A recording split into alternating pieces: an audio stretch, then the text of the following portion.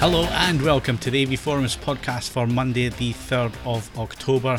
This may be episode 153, but it's actually podcast 400.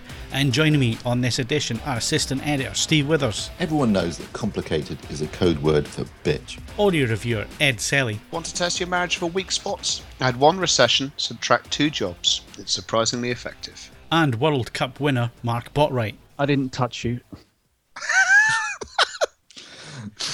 Always the best. Right, so let's explain the 400 podcast. This is the 400th podcast that AV Forums has done since 2006. It's episode 153 of the weekly podcast. So we started them back in 2006. They were not on a regular basis. They did start off that way, and then it got pretty irregular. And then we split them into... Mr. Botwright, you'll have to keep me right here, because I think you're the longest server member on this team when it comes to the podcast. So we then split them into movies, home cinema and games. Is that correct? Yes, yeah, we did. And they were on a semi-permanent basis. I think it was monthly before we went to weekly back in. Steve? Ooh, that was about 2 years ago, isn't it? July. Is it? We like to keep people on their toes, put it that way. No, didn't we do the 100th episode quite recently? So that would have been about 2 years ago. Well, we did the 150th 2 podcasts back. All right, so I thought I could have sworn we started in the summer. 2 podcasts back. I mean, 2 weeks ago. we did them in June, so 150 from 1 So June. 3 to years that. then. So 3 years, yeah. 2013. So I think, yeah, it was around about, June. Yeah, June. we have been inflicting this on people for 3 years. We used to do them in the evenings, though, when I could be better lubricated. I mean, it's just there are more social issues with me sat here at what is 11 minutes past 10 on a Friday morning going, time for a brew. Although that said, I haven't had a drink in over a week now. So That's the way to do it. well, Try. as I say, over a week. That's some of the best I've done since I was, 17. So And this will be because it's coming up to the end of the month and you need to get some work done. That's why. No. This is because, as I say, I had an attack of gout, and I'm quite content to lay off the sauce if it means I don't get that again. Yeah. I thought I was the one that lived in the 1850s. Well, it would appear that I've caught Withers' disease. Yes. So. Well, at least you know Sam Allardyce. Let's just put it that way. Although that said, did you see in the video? It looks like he was drinking a pint of wine, so he does look like he might be at risk of a spot of gout. Although some people are hypothesising it might be gravy. Well, he is from the north there. Yeah, boom, boom. At least he's got a 100% win record, though. He's the only England manager that can say that. This is true. Yeah, Yes. probably the only one that ever can, I should imagine. Unless someone else gets sacked spectacularally early. Did anyone else ever see it turning out any other way? I thought he was going to be quite good, because I think he genuinely wanted that job. It was something that he really, really wanted, which makes it even more baffling that someone who's on a contract to get $6 million a year risked it all for £400,000. I mean, that either says that the guy is up to his absolute eyeballs in debt and needs to bring in money on a large scale like that, or it's pure greed and he deserves everything he gets. The least shocking news in the world, I'm afraid. But it's sort of tripped over now into pure farce, isn't it? I mean, it's difficult now to distinguish the real world from Mike Bassett, England manager. It's become, that seems quite sensible now compared to what's actually happening.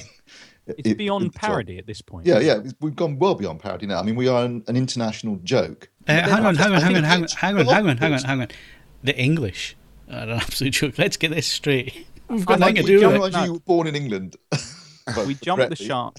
Sorry, but we jumped the shark with the Harry Redknapp case. An account named after a dead dog, and an excuse that I can barely write. It's just anything after that. I'm sorry, seems quite sensible. It all sort of fits in nicely, really.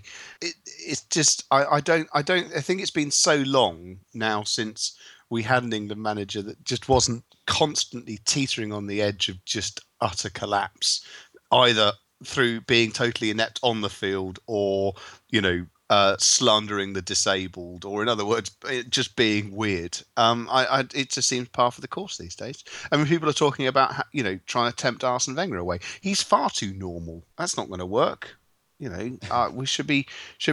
I don't know. Surely it's time for Tony Pulis. He looks like he's got a few skeletons, perhaps literally in his closet. So, he would be my tip for it. But we'll see how we go. I've got my money on Tim Sherwood. Oh, I want to see some body warmers thrown. I was about to say who, but who? No one wants the job today. I mean, Tactics Tim. He was he's a former professional footballer, as so many of these people are. He had a middlingly unsuccessful spell at Tottenham Hotspur. Then he went to participate in the ongoing car crash that is Aston Villa. He hasn't done anything since then, has he? No. Well, where do you go from there?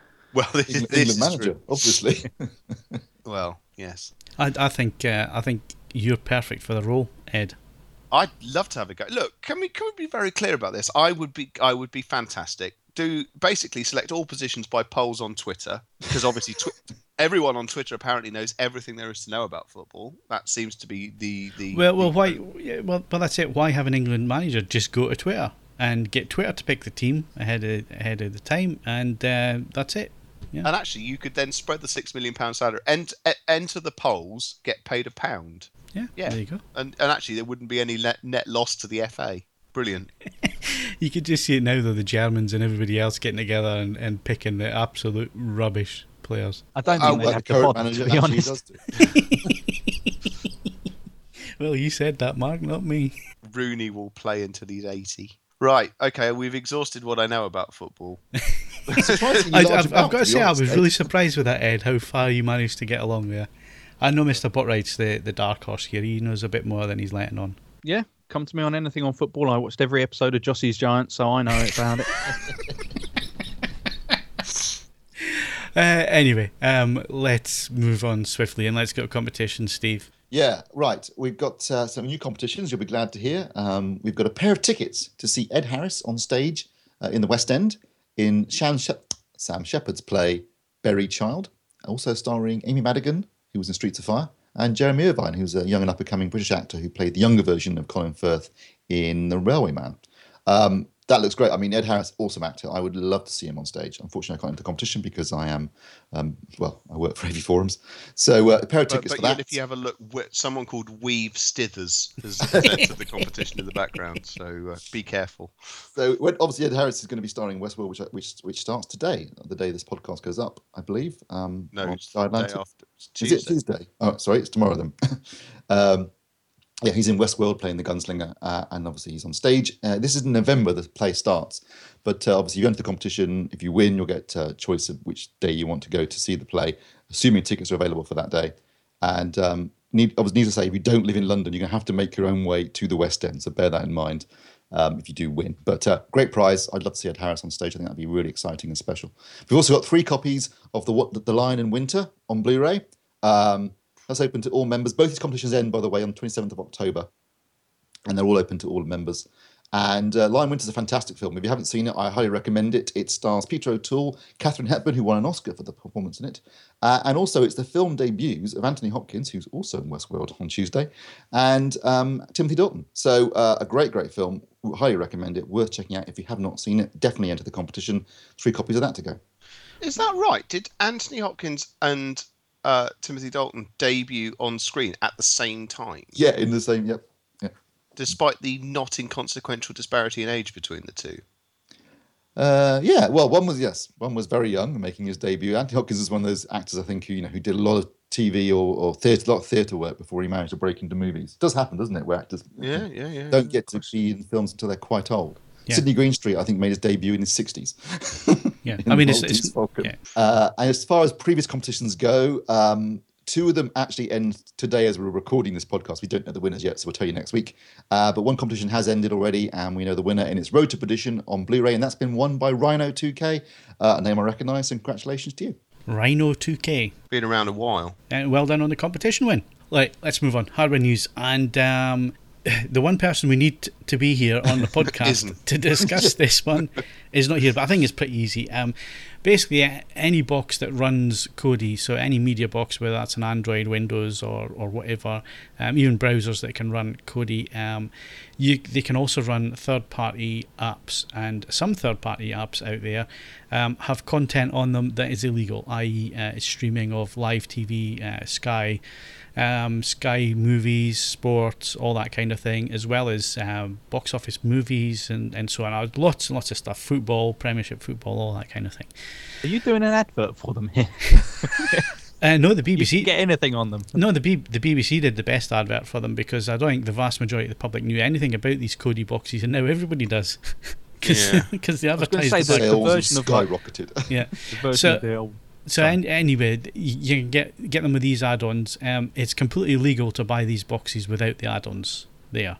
One guy in Middlesbrough, for whatever reason, decided that he was going to sell them and promote them as fully loaded, i.e. they come with all the third-party things on them, so you can get all the pirated content, and he was selling them in that context. And he was warned about it, and he didn't heed his warning, and he's now going to court over it, county court over it. So that's going to be an interesting case, because a lot of people are saying, well, it's going to, it could impact on all the Kodi boxes and all the rest of it. That's absolute rubbish.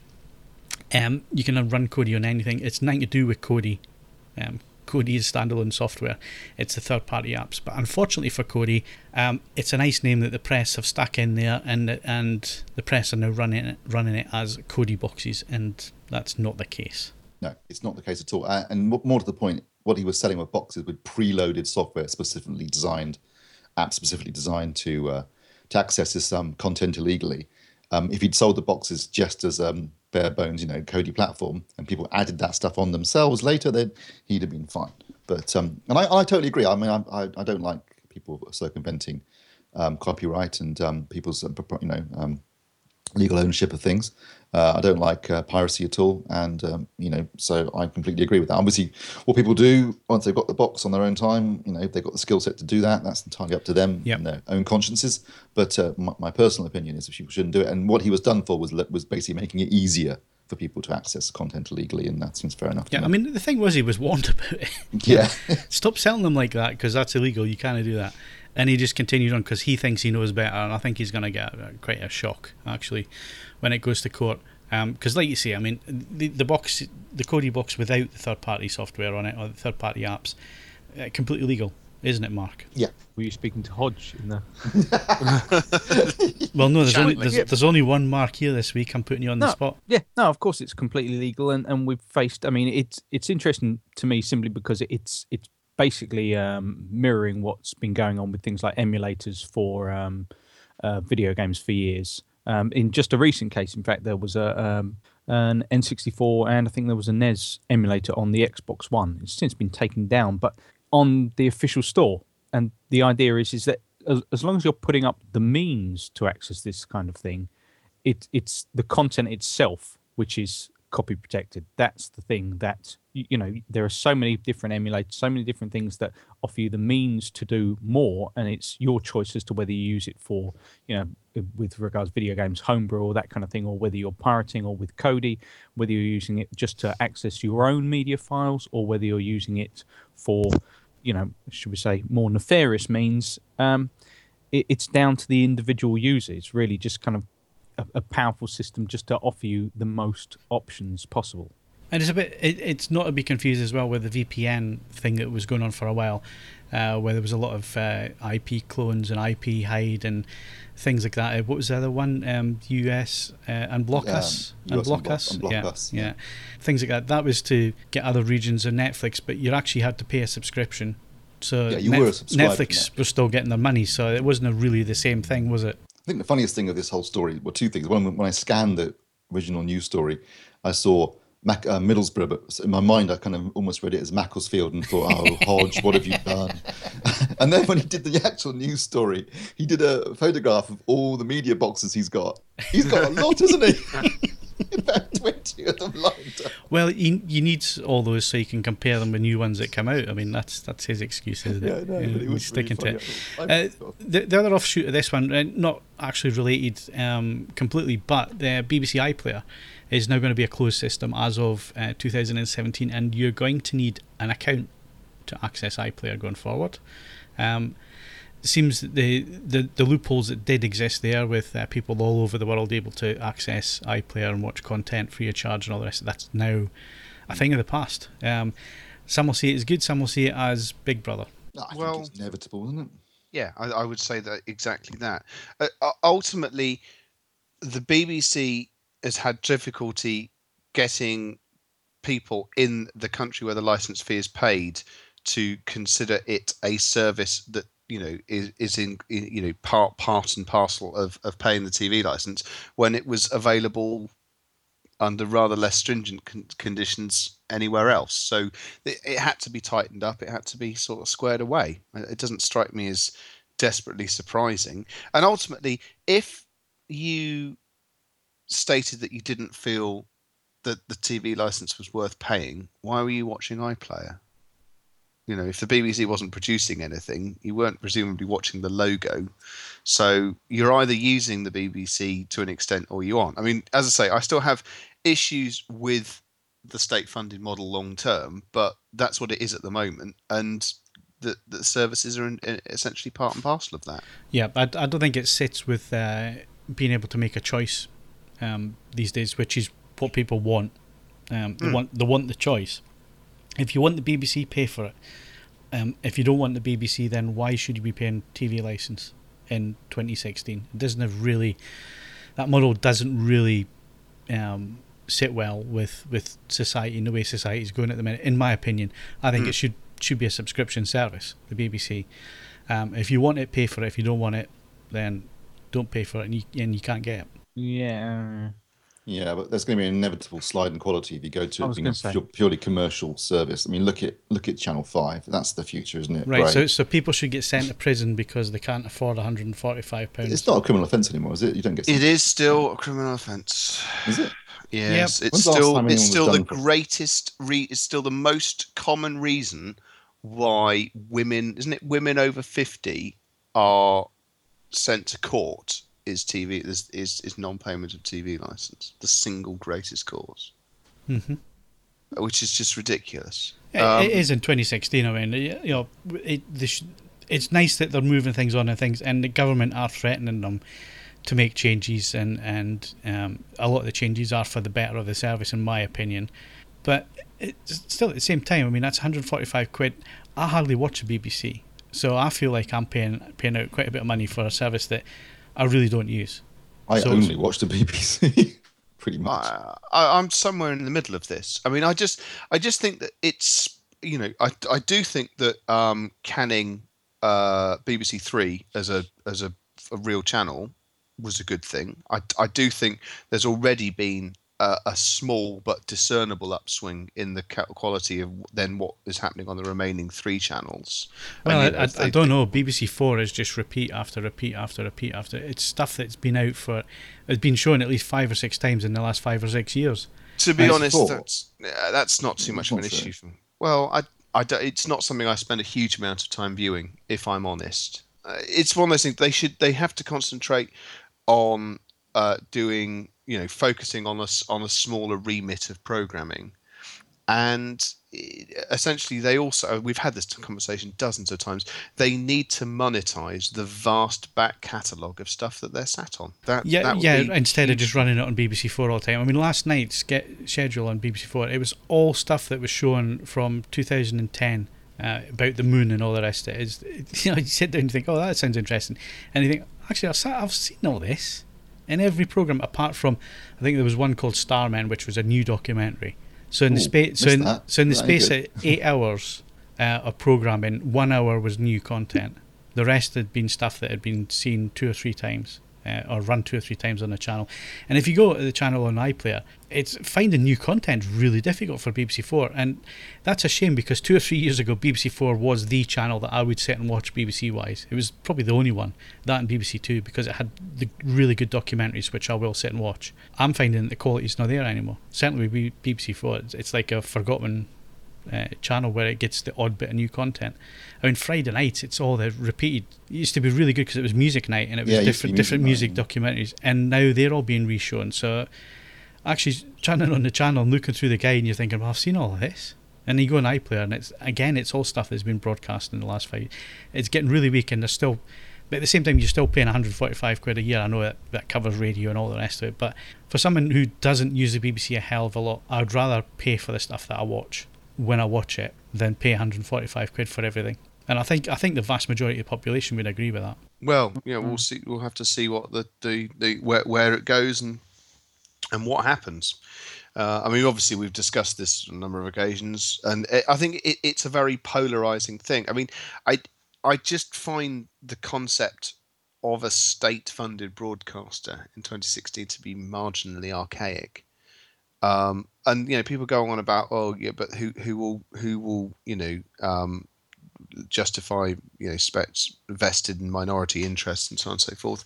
Ultimately, it's either a case that there is a genuine requirement for these things, in which case the market generally sorts it, or there simply isn't, and everything's being divided down, and actually people just want to watch people cooking in a tent, as we've discovered. So we'll see what happens, but I don't think things can continue indefinitely in the manner that they are now, which has taken us a long way from Android TV boxes, isn't it?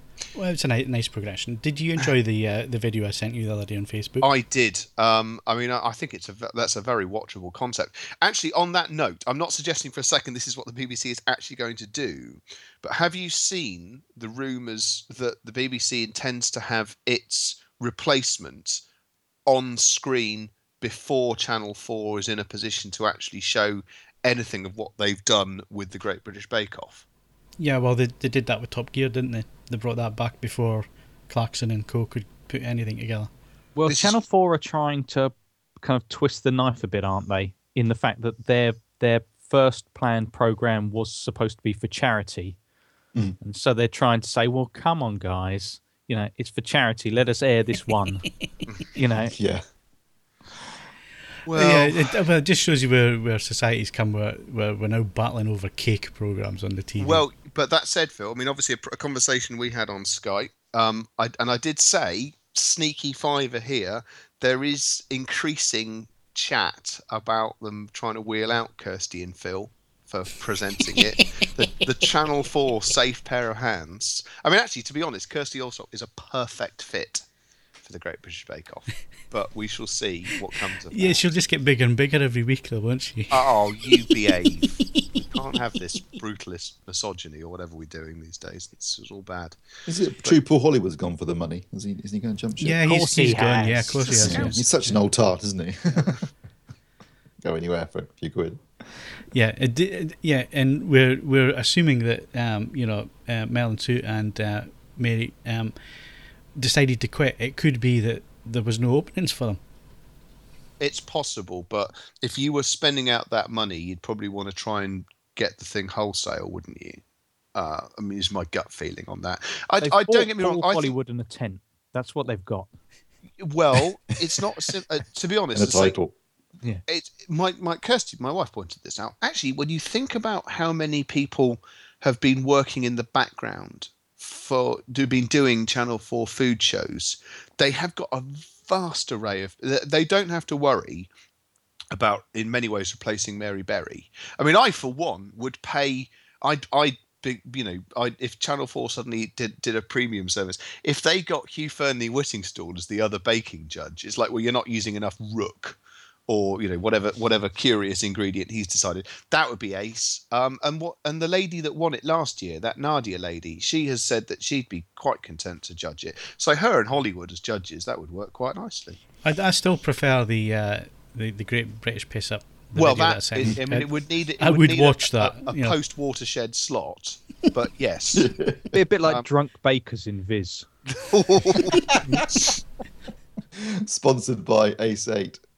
I mean, to be honest, actually, I have to give a hat tip to my brother for this, but he quite liked the idea of actually combining the Krypton factor and our love of cooking shows. So you end up with Britain's all-round best amateur do everything in the kitchen.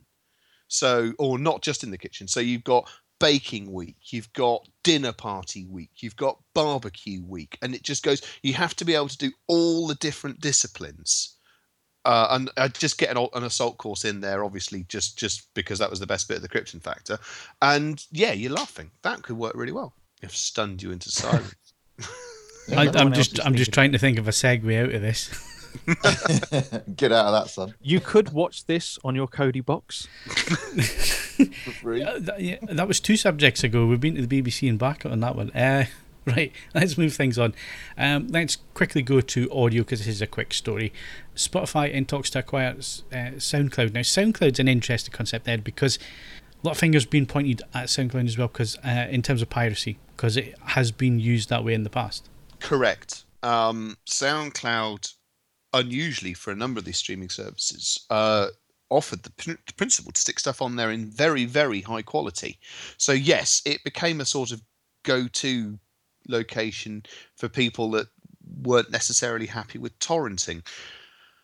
But that rather overlooks what the other really strong area that SoundCloud has, and that why it would be of interest to Spotify. Well, there's 2 reasons why it would be of interest to Spotify. The first is next year Spotify actually goes public with a share offering, and the smaller number of competitors on the market, the better that's going to go. So if you get rid of one of the competitors, hooray, that's all good. That's the cynical bit. The more optimistic bit is that for all this talk of artist engagement that both Tidal and Apple Music have been hammering on about for over a year now, if you have a look at how artists communicate material with their sort of loyal following, a huge amount of the time that's on SoundCloud. It really is we did this in the studio today, have a listen, or we've remixed this, have a listen. And if Spotify was able to tap into that, that's actually a more genuine direct contact point to the artist than anything more manufactured in the someone sticking up a blog bit in the Apple Music section, which has sort of died on its arse anyway. There is an element that it gets people communicating with artists. It also brings new artists to the attention of people in a very, very effective way. And if that becomes part of Spotify's offering, that can only be beneficial for them. There are some stumbling blocks. I haven't checked this morning if anything has been done overnight. It was still in talks that's yesterday, Thursday. So we'll be interested to see where we are by Monday. There are some stumbling blocks. As you say, piracy is part of it, and it's a bit sort of a free-for-all open access thing to be desperately well controlled. But that's all by the by.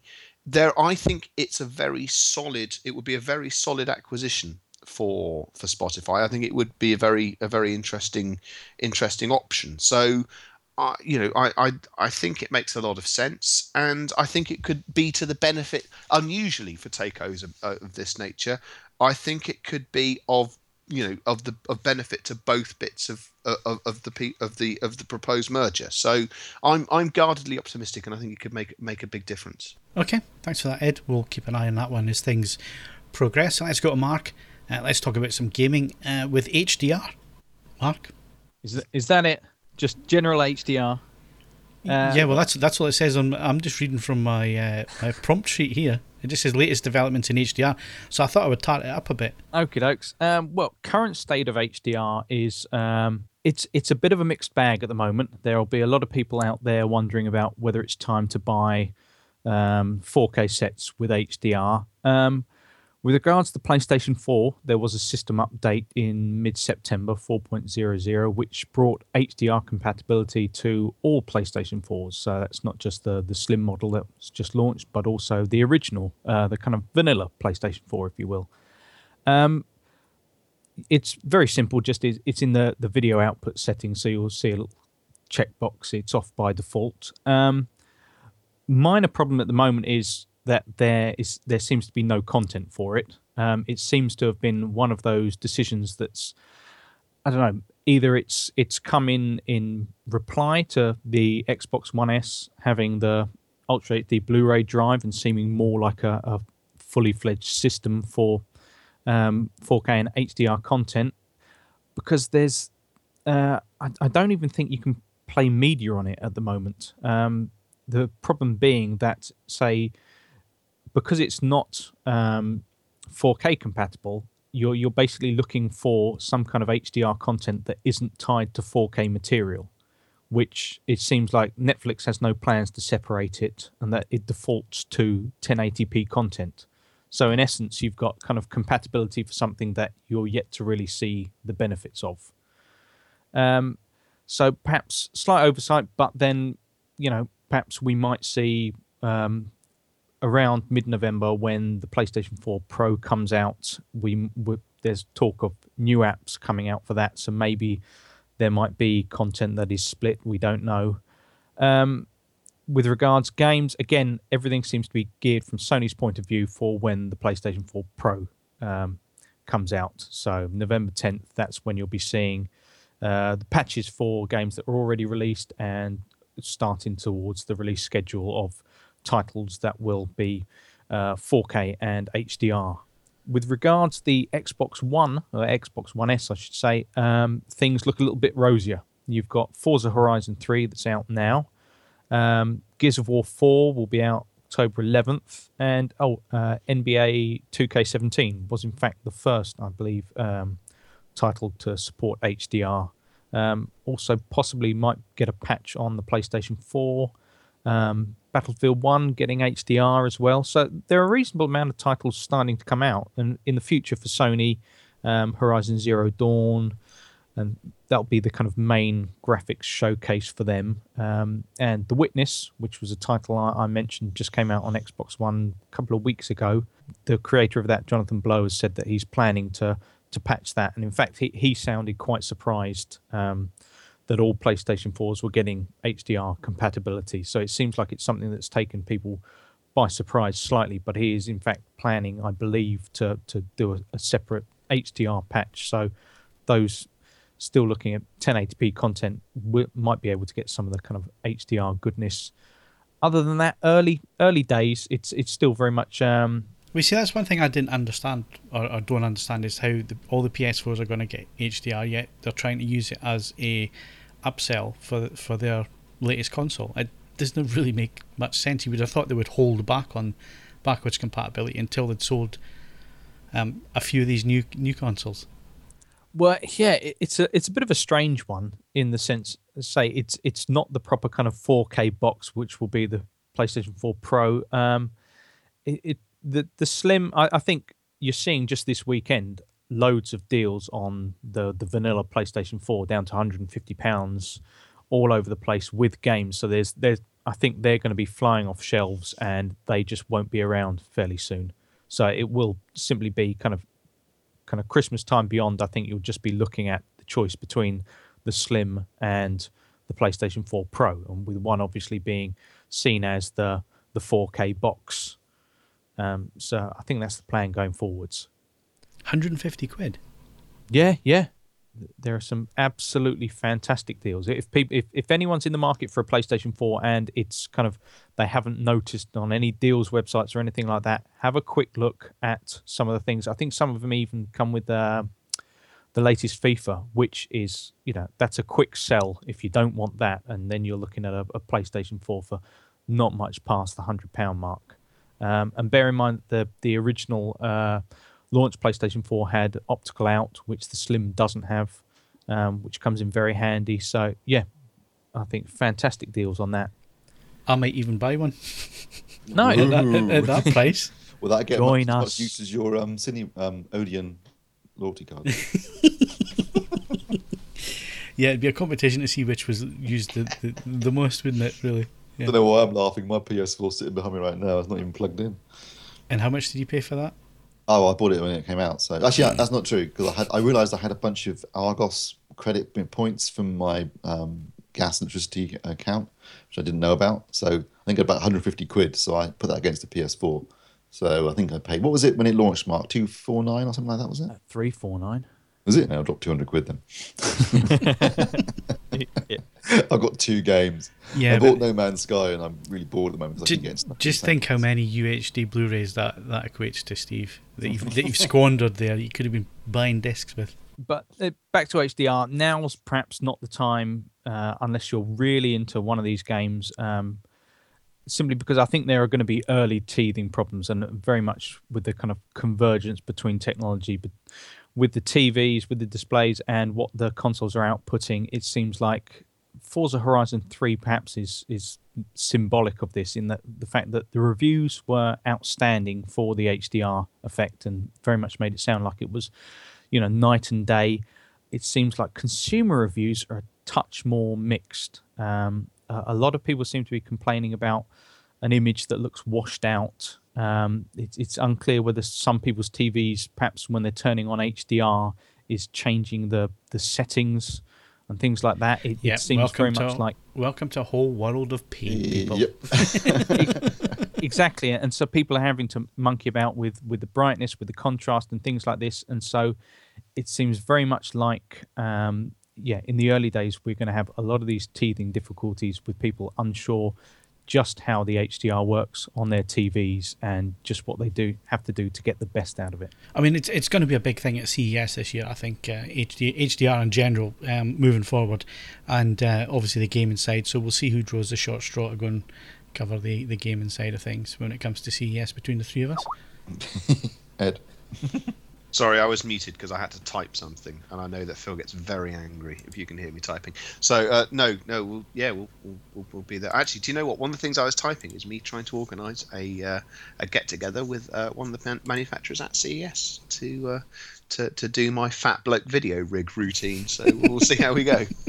Anyway, thanks for that, Mark. That's the latest developments when it comes to HDR gaming. We're going to end on Hisense launching 2 new TVs, and Steve's already got one in for review. Interesting looking at the Hisense side of things because they came to market with, was it the 910? Was that the top of the line? Yeah, model? was that last? And it was over £2,000, wasn't it? Yeah. They're now coming to market at £900 with the same technologies and HDR TVs. So quite a drop in terms of price for the brand. The 910 was a full array backlight TV. This is not, but £2,000 was still a stonkingly cheap price point at the time, considering the competition. The announcement, and it's not strictly a new TV because there have been smaller screen sizes already available, but they've announced what they call 2 new models. But as far as I can work out, they're exactly the same TV with slightly different bezels. There's the 5500 and the 5510. 65-inch screen sizes on both of them, and officially they've announced the price at $899. But you can buy the 65-inch 5500 on Amazon for £799. Now that in itself is a staggeringly low price point for a 65-inch Ultra HD 4K TV with HDR. That's amazing, and I have to say, going into the review, I was like, that's an impressive price point, but is there going to be any catches? And overall, it's actually a pretty good TV. One of the areas where Hisense have made some real improvements, I have to say, is in terms of color accuracy. Now, that was one of my big bugbears with the 910. It was a hugely oversaturated color space, and they couldn't keep it controlled. So Rec 709 was nowhere near accurate. One of the things on this TV is the color space is a lot smaller, so it's easy for them to control it. But I have to say, for Rec 709 content, for standard dynamic range content, the grayscale, gamma, and color accuracy were excellent. Pretty good out of the box, and not a little bit of calibration. Really, really good. So that was impressive. Top marks to Hisense for improving that area of their performance. The actual 4K panel, the upscaling, very good. 4K content looked great. It's got one major drawback, and basically stops it from getting what would be a shoe-in for a Best Buy badge, basically at that price point. And that's the backlight uniformity is not good. A lot of clouding. I mean, noticeable clouding even during the day. And that's a real shame, because if it had a better, because it's black level performance, VA panel is delivering 0.02 nits, measuring a black screen. That's really good. The contrast ratio and anti-ratio performance are really good. It's just got a really cloudy backlight. And if they could sort that out, this TV would be stonkingly good value for at that price point. I mean, it really reminds me of a couple of years ago with some of the other manufacturers where they were first introducing edge lighting, and they were struggling to get their uniform backlights. And this has got that kind of issue. It is very patchy. And that's the one real downside. The other issue I've got with it is its HDR performance, because in reality, although it does accept HDR, it's got HDMI 2.0A, and you will get some of the benefits. The color space, as I said, is not much wider than the Rec 709, which means it's good for Rec 709 content, but it's only 55% of Rec 2020, so it's not that big a color space. It doesn't track too badly against DCI P3 within the limitations of its actual native color space, but it isn't that big. And in terms of actual high dynamic range, well, to get anything that isn't getting clipped to death, you've got to bring the contrast control right down to stop it from clipping. And really, it wasn't outputting. I mean, I was measuring it at like 140 nits on a 10% window. So, in fact, to call it HDR is not true. It's got some of the benefits of 4K, but it's not delivering those peak brightnesses that you expect from HDR at all in any kind of accurate image, which is a shame. But having said all that, 799 quid for a 65-inch 4K TV is still a bloody good price. And backlight uniformity can be a bit of a lottery. This was a brand new sample they sent me. They obviously weren't cherry picking. And it might be that you can get a better one with a better, more even light. If it had an even backlight. I think it's pretty bloody obvious the one they're cherry picking, if the one you've got as bad as it is. If they had a better backlight, this would be, as I said, an absolute shoe-in for a Best Buy badge. You'd think, well, come on. I mean, even the HDR performance isn't amazing. You're still getting loads of other stuff and a nice picture. Well, I mean, the thing is, 99% of the material you're watching is Rec 709 D65 HD material, that's true. or SD. So, yeah, if the backlight was better, the 4K TV, I'm assuming that the scaling is done properly, because it's pretty easy to upscale HD to the 4K there's no issues there at all, and it delivers a very nice picture. As I said, if it had a more even backlight, because I mean it is quite noticeable even in the daytime, and even on, not necessarily, but obviously on a black screen it's very noticeable. You can mitigate it to a degree. Bringing down the brightness control, setting it up correctly will help.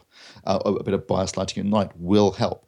But it's still very noticeable, and it's still one. If it just had a more even backlight, I'd be giving it a Best Buy badge. No questions asked, because 799 quid is crazy, and it's not like it's bad. It's solidly made. It weighs a ton. It's really well built. I like the remote control. I like the platform they got. It's simple, but it does the job, and it gives you the main things like Amazon and Netflix in 4K and YouTube and BBC iPlayer. Everything you want's there. It's got plenty of connections. There's lots and lots and lots of things about this I really like. Lots of little features they put in, like with the menu system, when it remembers the most recent things you've been in. So it's really handy for getting back quickly into things when you're calibrating. A little touch like that I really like. Lots and lots about this TV I love. If it just had a more even backlight, it would be getting a Best Buy badge, no questions asked. So it's a bit of an uneven performance then, from that sense. Yeah. I mean, but I'm glad to see that in some respects they have, certainly color accuracy, massive improvement on last year. So that's really good to see they're heading in the right direction. In that sense, the calibration controls work well. That the grayscale excellent. It's not perfect, but they are definitely heading in the right direction. And it's just this one thing really that's holding it back now, which is a shame.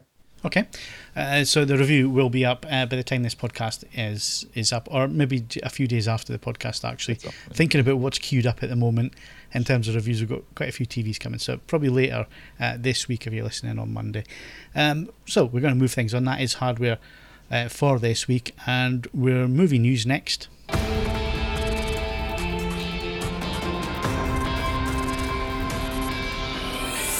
Right, Steve, film's opening this Friday that I'm not going to go and use my unlimited card for.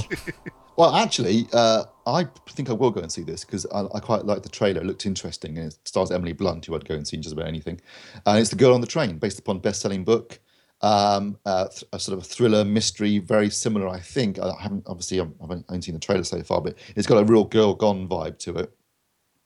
And Girl even? Hey, sorry, no. It's got a real Gone Girl vibe to it. And despite the fact that they've got girl in the title, and yeah, it looks interesting in the trailers. And I like a good sort of thriller mystery, and so I think I will go and see this when it opens. And as I say, it stars Emily Blunt, who's always very good, I think. And yeah, so that's what's opening this Friday. There's a couple of other films opening smaller scale. There's one called Bloodfather, which is a thriller starring Mel Gibson, who seems to be making a lot of films in Mexico these days. Maybe he can't get any work in Hollywood. So yeah, Girl on the Train opens on Friday. If you're interested in thrillers or mysteries or Emily Blunt, go and see it. Who? Emily Blunt. Oh, Emily Blunt. Emily Blunt. Yeah. No question. Still want her to be my sat-nav voice. Okay, let's not go there. Blu-ray is released this week, Steve. For those quite still a few buying this week. We've got Money Monster, which was the film directed by Jodie Foster, starring George Clooney and Julie Roberts, which I got to say looked very good in the trailers, had quite good reviews. So that's coming out this week. And we also got The Martian, the extended cut. So this is really got a slightly longer version. I have seen the extended cut. It's not massively different. There's a few little beats here and there and character beats added, but it's basically the same film. And that's also getting an Ultra HD Blu-ray release this week as well in the UK. It's already been out in the States for a few months now. Also, Alice with the Looking Glass, the sequel to Alice in Wonderland, which did disastrously at the box office, has to be said, compared to the previous film. That's out on Blu-ray. We've got Daredevil Season 1. That's a Netflix series, so you might well have already seen it on Netflix. That's coming out on Blu-ray. Season 2 is already on Netflix as well, and its timing, I guess, is to time with the fact that Luke Cage, the new Marvel Netflix series, started last Friday. And then we've also got Star Wars Rebels Season 2. If you haven't seen Rebels, I highly recommend it. I've already watched Season 2. It's excellent, really, really enjoyable, great Star Wars vibe, really nails the kind of the fun and excitement of Star Wars. It's set a couple of years before A New Hope, and it's well worth checking out if you haven't seen it. This season particularly ties in with Clone Wars, so if you haven't seen Clone Wars, I'd really recommend catching up on that first, because then it makes it more rewarding, although you can still enjoy it if you haven't seen Clone Wars. And also Clone Wars is really good, so check that out too. But yeah, Star Wars Rebels Season 2 would be probably, of that lot, my pick of the week. Still haven't watched Season 1 yet. Disc still sitting where it was when it came through the post. Oh no, come on, be fair. I've had some UHD stuff to be going through this week as well as other bits and pieces. So anyway, talking about UHD, anything worth picking up for those rich enough amongst us to be able to afford them? There's been one new announcement. This is again US, but it's Sony, so almost certainly get a UK release as well, and it's coming out on the 8th of November, and it's Sausage Party. That's coming out on Ultra HD Blu-ray. In terms of releases this week, so this week in the States again, we've got Warner's, who are bringing out The Great Gatsby, Pacific Rim, and Jupiter Ascending. So if that's something that's of interest to you, nope, none of those. Unless you're giving them away as freebies, nope, not interested. Okay, Pacific Rim, I think would look pretty great. Because that was a very, that looks stunning and sounded stunning as well. So getting a Dolby Atmos soundtrack for that would be cool. Steve, you're just talking yourself into buying these. Just enabling myself, aren't I? Right, okay. So that's a UHD Blu-ray stuff. So Star Wars news. This one's got me a bit confused. Not only is Yoda rumoured to appear in Episode 8, how? Force Ghost? Force Ghost, or possibly a Force Dream flashback, right, is the rumour. Okay. But it looks like they'll be using a puppet. Good. They should have done that in the original prequel stuff. I mean, they did use a puppet. But you see, the thing is, right, he's supposed to be 900-year-old, right? Yeah. So it would look exactly the same as he did in Empire, because there was only 60 years between those films. Was it? Or was it less than that? No, it was just 40 years. 40 years difference. 40 years difference. Looked the same, yeah. So if he's 900-year-old, he's not going to look any different to what he does in Empire than what he would have in the prequels. So why did they change it? Why did they make him look so much younger? It wasn't. No, well, he had been living in a damp jungle. I mean, that's going to play havoc with your joints. But yeah, I mean, I think that's it. That's what it is. We all see those adverts on television that the cold and damp for the elderly is just appalling. So. Is that what's happening in Milton Keynes at the minute? Then is it, Ed? No. We don't actually have any old people here because we're such a new place. And actually, the ones that we do, we've constructed what is basically it's a giant necropolis. It's a sort of old people's home on steroids. So you can go in and you can live autonomously in a flat, but they come and scrape you up if you die unexpectedly. And you can proceed all the way through to needing 24-hour constant care in the same space.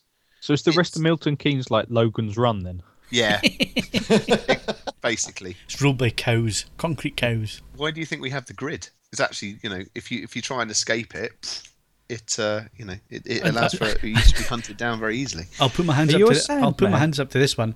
Trying to escape the grid, trying to get out of Milton Keynes. It's easy. That is difficult. When I was a kid, I wanted nothing more than to be a Sandman and hunt down runners. I mean, a brilliant job. Now you're very old. Well, obviously, when I was 10, being killed at 30 sounded like a good deal. Now, once I hit 30, not so much of a good deal. Now that I'm nearly 50, definitely not a good deal. Anyway, getting back to what we're talking about. So it's good to see they're going to use a puppet. And Disney announced a third Star Wars story for 2020. What does that mean, Steve? Well, details are very thin on the ground. All they did is they've announced they're going to release a third Star Wars story. So they've already got Rogue One coming out at Christmas for 2018. 2018 is going to be the Han Solo, a Star Wars story. And then there's going to be another one after Episode 9 in 2020, but they haven't announced what is it going to involve or anything like that yet. So that's a bit of a mystery, but they just announced they are working on it and it will be coming out that year. So basically what that means is we've got a Star Wars related film every Christmas between now and 2020. So be careful what you wish for. So talking about Disney and milk and things, Steve, the latest trend seems to be turning their animated classics into live action versions. It is, and it has been quite successful, it has to be said. They started off, they did a live-action version of Cinderella that was very well received and did very well, directed by Kenneth Branagh. Jon Favreau's just made The Jungle Book as a live-action film. Well, I say live-action, I mean the kids live-action, everything else was animated. But that was absolutely stunning, pure eye candy, and really good film. I really, really enjoyed that. If you haven't seen it or got it, I highly recommend you get the Blu-ray. How do you describe that one? Is that like live blue screen? Yeah. That's basically what it is, isn't it? But yeah, no, it's the kid on the blue screen almost entirely, with small bits of set and that sort of stuff built, and everything else is CG. Everything else is CG, and it is totally photorealistic. So is it still live action then? Well, it has a real person. There is a live action element within it. Well, now, you look given at that there's no kid in The Lion King, presumably that would be entirely CG. So that's not really a live action version, is it? It's just a misleading. I'm glad you eventually got my point of view there. You're calling it live action, but actually it's just a CGI fest, really, because they're not people in suits, is it? So photoreal CGI, I guess, is the way he's going to be going for The Lion King. Although they are remaking, currently they just finished remaking or doing a live action version of Beauty and the Beast, which obviously. That does involve real people. So what are they going to do for Bedknobs and Broomsticks and Mary Poppins? Is it going to be that the live action bits are now animated? Yeah, dancing penguins for real. Yeah, so you got real dancing penguins with animated. They are making a sequel to Mary Poppins, aren't they? With Emily Blunt thinking about it. Yeah. Oh, that's awkward. Might be Mary Poppins on Mars or something like that. It's got a strange title, but apparently they are working on a Mary Poppins sequel. And they've also, there's rumours, not rumours, but they are planning to do a live-action version of The Little Mermaid as well. So, yes, they are going to milk this one for all it's worth, along with Star Wars and Marvel and Pixar. I wish I bought shares in Disney. I was just thinking that. Back in the 80s when they were really struggling. Well, yeah, when they were really struggling. When they were releasing shit like The Fox and the Hound and all that kind of thing. All their money came from the theme parks. And they'd sacked all their animators like Tim Burton and the guys that set up Pixar got the boot. There's a great documentary on the Iron Giant, the Brad Bird film, about Brad Bird's experiences at Disney. Because he also got sacked from Disney in the 80s. And they kicked out all these animators and stuff. And they were really struggling. So you could have bought their shares for tons halfpenny back then. Now they must be worth a ton. Yeah. Oh, hindsight's a great thing. Yeah. Well, Pixar as well. That was one of the ones that George Lucas let get away, didn't it? I mean, he didn't see that coming, did he? Well, that's not strictly true. He set up Pixar because he saw that CGI was the future. The problem was he needed to vest that particular interest because he needed cash for his divorce. So that's why he sold Pixar to Steve Jobs. Steve Jobs was the one that really, really saw the potential there because he's the one that personally, with his own money, financed Toy Story. I mean, that's why Apple's no longer the company it is, I suspect, because they haven't got a visionary running it anymore. They'll still milk the sheep, though. They go and buy a new iPhone. I think they're doing okay financially. Like you, Steve. You bought your iPhone? I'm wearing my Apple Watch Series 1. Oh, Jesus. I love it. It's great. Yeah, it's an interesting toy. Yeah, it's pure gimmick toy. I mean, but whatever. You have to charge it every half hour, do you know? That's the big. Yeah, you got to charge it every night. Battery only lasts a day, which is kind of annoying because it would be useful if I could use it to monitor my sleep patterns. So what happens in the middle of the night when you need to find out what the time is? Yeah, I use my clock radio by my bed. Well, you could charge it by the bed and just tap it, and see what time it is. Well, it just, as I say, it was one of those moments where I just looked at it, I thought, I don't see how my life is going to be improved by this. And I stand by, it's just one of those things that says, I am now the sort of person that will never be more than 24 hours from a main socket ever again.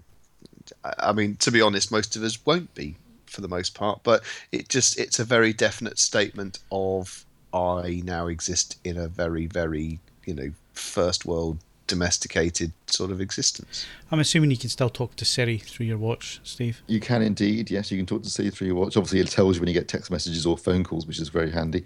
And it's got a fitness thing, so every now and then it taps me on the wrist and says, "Get up, you fat bastard," and move around a bit.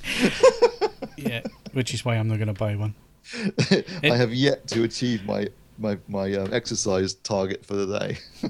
Yeah, at least the autumn's here now, so I can stop worrying about my beach body now, Don't have to worry about it. You too, Ed? Well, I don't know. I mean, as I say, this not drinking business leads to surprising weight loss. But I am reticent about beaches. I tend to find that harpoons get sort of fired at me. So I'm Japanese ships start circling. Yeah, I need to be careful.